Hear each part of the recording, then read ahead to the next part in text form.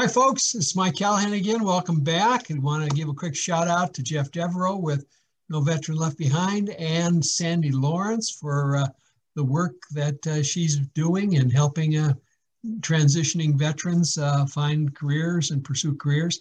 And today's guest in the virtual studio here is Wanda Curley. And Wanda is someone that Sandy interviewed, and I got the chance to meet Wanda through her book.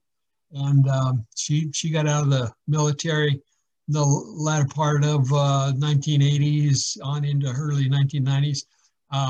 But she's got a lot more to tell us about in terms of what she's done, what she's doing, her involvement in project management, and a lot of great experiences that she has. So I'm going to shut up and we'll let Wanda tell us about herself. So Wanda, if you would, give us a little bit of background of who you are and where you come from. Absolutely. Thank you, Mike. It's an honor to be here. And I went into the military as an intelligence officer, an air intelligence officer, as they used to call it back in those days. And I was with VP Squadrons and TACAMO, which is a VQ4, which no longer exists. In fact, none of the squadrons I was in actually exist anymore. I stayed in and hunted Russian submarines and other stuff that I still can't talk about, but it was a lot of fun and I wish I could have stayed in to make it a career. But I met my husband and we had agreed that if one gets out, we would both get out. So that's why we both got out of the military. My transition was a little bit difficult because we were transitioning through a recession, which we're getting ready to do now, I just read. And so it was very difficult for me. For my husband, it wasn't that difficult. He actually was working on a new sonar system and he was picked up by GE that was actually doing the sonar systems. As an intelligence officer, it was more difficult for me. Yeah, I could have been hired and actually was hired by one of the 3-letter agencies, but my husband and I had decided that whoever got the best paying job, that's who we would follow. So my husband got the best paying job. So we ended up in Syracuse, New York, and the biggest thing I regretted with my transition is that I didn't network and I didn't keep in contact with the folks that got out before me, because that is your biggest asset, whether it's a recession or not. Networking and staying in contact with the folks that you have around you is absolutely the best thing you can do. They might not be able to help you, but they can tell you, hey, have you contacted so-and-so? And have you contacted so-and-so? And I wish I also had known about actually talking to people in jobs that I wanted to get or their bosses. And it's not to ask for a job, but simply how to groom myself better to be better for that job. What happened with me is I did stay in the reserves and I did keep my clearances, and clearances were very lucrative back in those days. Not in Syracuse, New York, but my husband moved down to work for AT&T in Greensboro, North Carolina, and they were doing a lot of classified programs. So I ended up sending my resume at my husband's request to this, the head of AT&T Government Systems. Now, did I think anything would happen out of it? Absolutely not. But within a couple of weeks, I received a call asking for me to come in and discuss my background. As I expected, they were looking at me for my clearances because it's very expensive for companies to pay for those clearances. So having somebody with the clearance is absolutely all right. What I didn't understand was that they kept on saying, oh, you'd be a natural shoe-in for project management. And truthfully, I didn't even know what project management was. Project management just didn't ring a bell. So I started looking around and understanding what project management was. And I actually was hired by AT&T Government Systems, again, for my credentials, clearances. But the person I went to work for, he was a great mentor and a great boss. I couldn't have asked for anything better. He actually took me under his wing, taught me project management. I was actually supposed to be a data analyst. And he looked at me and he said, absolutely not. You're overqualified to be a data analyst. You need to be a project manager and lead some of these things because you have the leadership. That's all you did as a JO and a junior officer when you were in the military. And I said, I did. And he said, yes. And I can assure you that you are doing that as well, whether you're senior enlisted or if you are a junior officer, and even to an extent, mid-career and senior officers, even admirals and generals do project management to some extent, although the JOs do most of it. So if you are doing anything that has a definite beginning and a definite end, that is a project, believe it or not. That's the simplest definition of a project. So if you are doing a dining in or a dining out for the organization, that is a project. If you are doing a picnic for the organization, that is a project.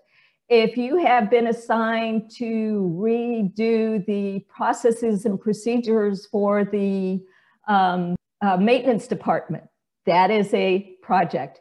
Now, I will tell you how to do project and program management. So there is actually an acquisition area in the Pentagon where they do major acquisitions. Think about it. When you are buying a new aircraft, that is a program, that it's a bunch of projects put together as one. If you are doing a new aircraft carrier, think of all of the projects that go in there. You've got the nuclear plant, you've got the deck where they're taking off and landing. You've got the aircraft that got to fit on there. You've got the superstructure. You've got all the crypto, and I could go on and on. But there is project management all around you. So if you're really struggling, go out there and find out what project management is. It may not be for you. It is not for everybody, but there are other things. And make yourself smart on how to translate what you're doing in the military to civilian. That's where networking comes into play as well. You can send your resume to folks that are already out in the civilian world that you know that can help you redesign your resume to make it sound more civilian or commercial, so to speak. I also understand nowadays that they help you transition out. When I was in the military, that didn't exist. One day you were in the military, the next day you weren't. You handed in your ID card, you handed in your badges, and off you went. So it's a lot different now. Take advantage of everything that they can do for you in the transition area. I just can't harp enough about that. And then as you do that, try to show what your value is. I will tell you in the commercial area that your leadership, while it's acknowledged that you have leadership in the military, it may not be used quickly in the commercial environment. They don't see people leading people like we did in the military as officers and senior enlisted until you're maybe a director or even a VP, depending on the organizations. That's not to say that that's true with all organizations. It's just if you're in the Fortune 500 or the Fortune 1000, that you're probably not going to lead people unless you are leading a project, and then most of those people will be matrix to you. But think about the military. You have people matrix to you. You know how to handle subcontractors if you've ever done an acquisition. You know how to handle vendors. You know how to handle if the project's going sideways. Lord knows we hear about enough of those with Congress with too many delays in things. So learn as much as you can with the military about project management or whatever you want to do. Logistics is a hot topic now in the civilian world. Look at all the vaccines that need to go out for COVID-19 that have just been approved. I just heard that logistics, they didn't fund enough money for logistics, because I have several friends. I now teach for American Public University Systems, and the program director for logistics was able to find out from his buddies in the Marine Corps that there wasn't enough money for that. So now they have to figure out how to get all these vaccines where it needs to be at a reduced. And there's no doubt about it. it will get done. And I think it'll be because of the military. I like to put that near and dear to my heart, that it's always the military that helps us out there. And it's near and dear to my heart because I have 3 children and all of them have served in the military. My oldest son was an Army Patriot missile officer. He decided to get out. He is now with Ernst & Young as a consultant in logistics, supply chain. My second son is a nuclear reactor officer in the United States Navy. He's a lieutenant commander. I'm very proud of all my children. And then my baby, Tiffany, is a quartermaster officer in the Army. And they are learning all kinds of things. And whether you use what you did in the military or not, you have that experience behind you. You know how to get things done. You know that if somebody's in your way, how to go around them. And those are things that are valuable in the commercial side of the world. And I can't emphasize that enough. I didn't do that. I did that once I got hired, but I didn't do that and using my network and using all those resources that were available to me. And I, to this day, I regret that. Wow. That was a great, there was a lot of great stuff you just shared. I'm busily writing down notes and listening, and I know our listeners are really going to get a lot out of that. The value of networking and the importance of that, doing the informational interviews, talking to people, learning about jobs, clearances, leverage your clearances, obviously a really good point, and project management and the awareness that you're doing project management. You may not even realize it. And I love, the definition. Start and finish, it's a project, and there's tools and techniques and a body of theory to help guide people in project management. So that's really super. It sounds like you really had a great, and congratulations on your family, and thank you. I'm proud of them. That's really wonderful. Well, listen, are there any other kind of this is great stuff. Are there any other kind of final thoughts that you'd like to share? Maybe any kind of watch out for this kind of stuff, or anything else you'd like to share with the audience? I would like to. In the commercial environment, there's ebbs and flows. So we'll have recessions, you won't have recessions. And in recessions, a lot of people find themselves out of a job. One of the things I found out quickly is to have a parallel path, a parallel area that can help you get through the areas should you be downsized. Hopefully it'll never happen to you. To me, it happened 4 times. I decided to become an adjunct professor. So I had 2 master's degrees. When I went into the military, I had a master's degree. When I did, while I was with one of the companies I was with, I got an MBA in technology management. And then I went on and got my doctorate. I now work full-time as a program director at American Public University Systems. So I would have never thought that I would go into academia full-time, but it really saved me many times. Like I said, I was downsized several times, and I had a source of income because I was adjunct faculty at several universities at the time. So have a parallel career, whether it's consulting, whether it's adjunct professor, whether it's something else. See what your niche is and what you love, and try to make that into a parallel career.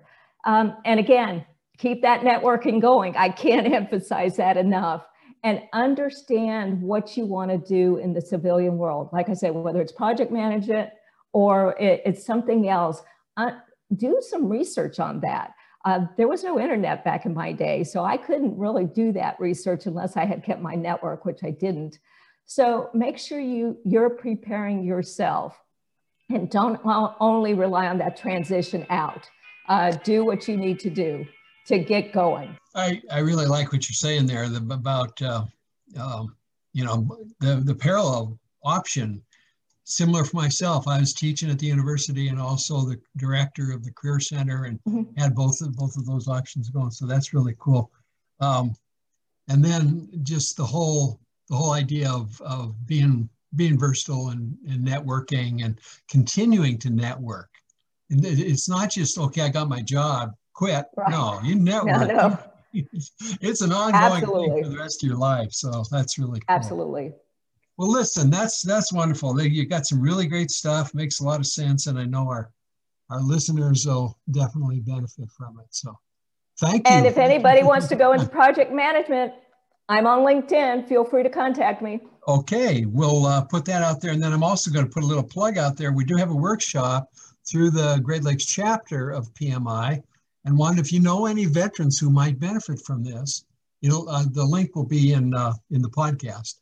Okay. But we've got a workshop. It's a day-long workshop that I'm doing in collaboration with Sandy to help veterans learn about project management and then learn about the whole idea of understanding what they want to do and knowing what their passion is and telling their story and being more competitive in today's market. So there's resources out there, take advantage of them. But again, thank you. Thank you very much. Thank you.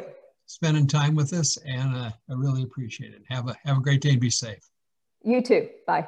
Bye.